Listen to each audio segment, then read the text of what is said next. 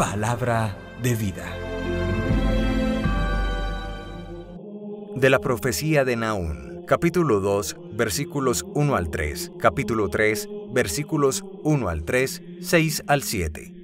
He aquí sobre los montes los pies del mensajero que proclama la paz. Celebra tus fiestas, Judá. Cumple los votos, que no pasará más por ti el perverso. Se acabó la destrucción, pues restaura el Señor la dignidad de Jacob y de Israel. Los desoladores los habían asolado, habían destrozado a sus sarmientos. Ay de la ciudad sanguinaria, toda ella mentira, llena de rapiña, insaciable de botín, ruido de látigo, estrépito de ruedas, galope de caballos, brincos de carros, asalto de caballería, brillo de espadas, fulgor de lanzas, heridos sin cuento, montones de muertos, cadáveres sin fin, tropiezan en cadáveres. Echaré sobre ti inmundicias, te deshonraré públicamente. Todo el que te vea huirá de ti diciendo: Nínive está devastada. ¿Quién se compadecerá? ¿Dónde encontraré quien te consuele? Palabra de Dios. Te alabamos, Señor. Salmo. Yo doy la muerte y la vida. El día de su ruina se acerca y se precipita su destino. El Señor hará justicia a su pueblo y tendrá piedad de sus siervos. Yo doy la muerte y la vida. Pero ahora miren, soy yo, solo yo, y no hay Dios fuera de mí. Yo doy la muerte y la vida, yo hiero y yo curo. Yo doy la muerte y la vida.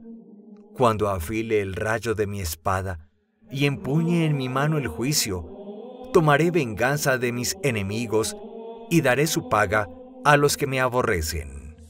Yo doy la muerte y la vida. Del Santo Evangelio según San Mateo, capítulo 16, versículos 24 al 28.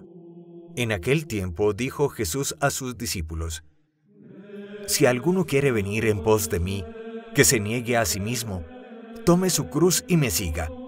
Porque quien quiera salvar su vida la perderá, pero el que la pierda por mí la encontrará. Pues ¿de qué le servirá a un hombre ganar el mundo entero si pierde su alma? ¿O qué podrá dar para recobrarla? Porque el Hijo del Hombre vendrá con la gloria de su Padre entre sus ángeles, y entonces pagará a cada uno según su conducta. En verdad les digo que algunos de los aquí presentes no gustarán de la muerte hasta que vean al Hijo del Hombre en su reino. Palabra del Señor. Gloria a ti, Señor Jesús.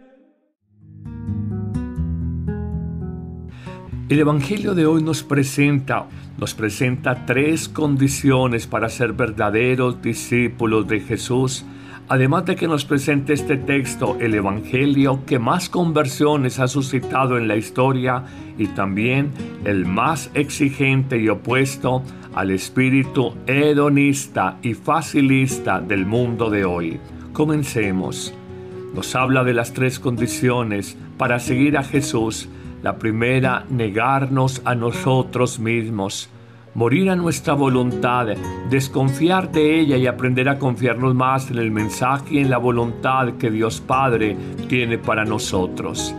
Es que nos pasamos la vida haciendo lo que nos viene en gana, y es justamente el nombre de mi libertad cuando construyo esclavitudes afectivas, esclavitudes morales con la droga, el licor, el juego, el sexo, esclavitudes humanas viviendo de las apariencias, el aplauso y el reconocimiento de los demás.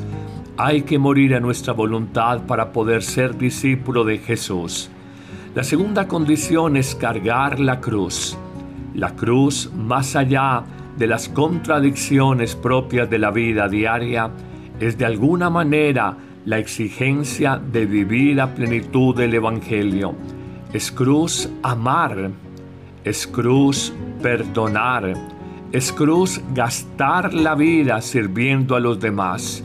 Muchas veces hemos sentido que en el matrimonio, en la familia, en la vida común, nos cuesta mucho trabajo amar, perdonar y vivir en el servicio continuo a los otros. Esto se vuelve cruz y Jesús nos pide cargar esa cruz de cada día. En una tercera condición se nos dice, síganme. El seguimiento de Jesús, escuchando su palabra, el seguimiento de Jesús recibiendo los sacramentos, el seguimiento de Jesús en oración diaria, el seguimiento de Jesús en vida fraterna y en caridad con los necesitados, es una tercera condición para nosotros ser verdaderamente discípulos de Cristo.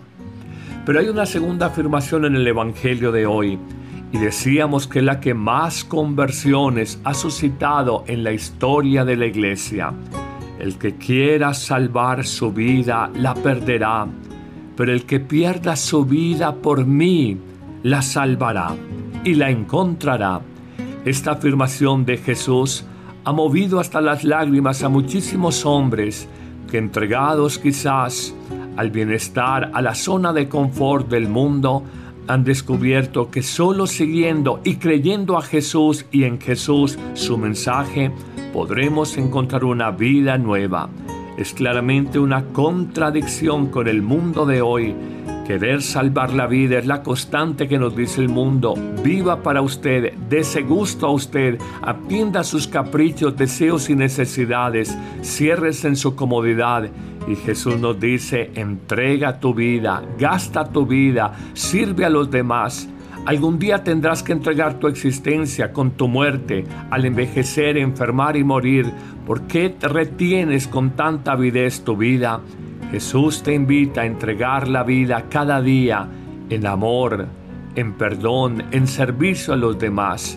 O si no, algún día con la muerte te será arrebatada, te guste o no.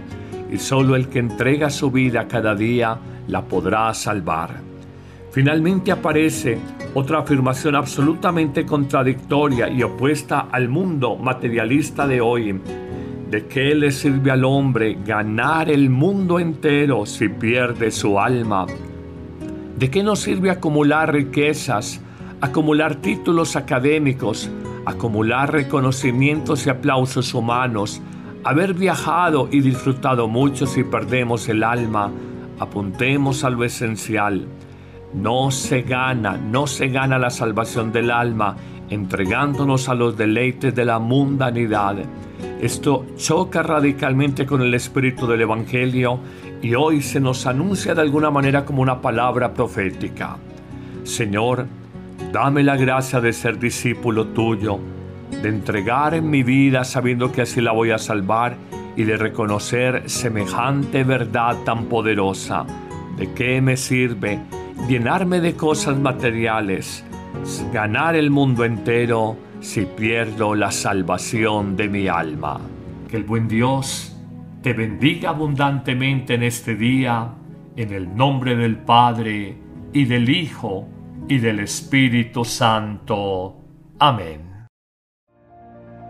Sanando nuestros conflictos. Fuimos creados para vivir en el amor y en la paz. Sin embargo, tenemos grandes dificultades para la convivencia armónica y tranquila. Sanemos nuestros conflictos y vivamos con más plenitud.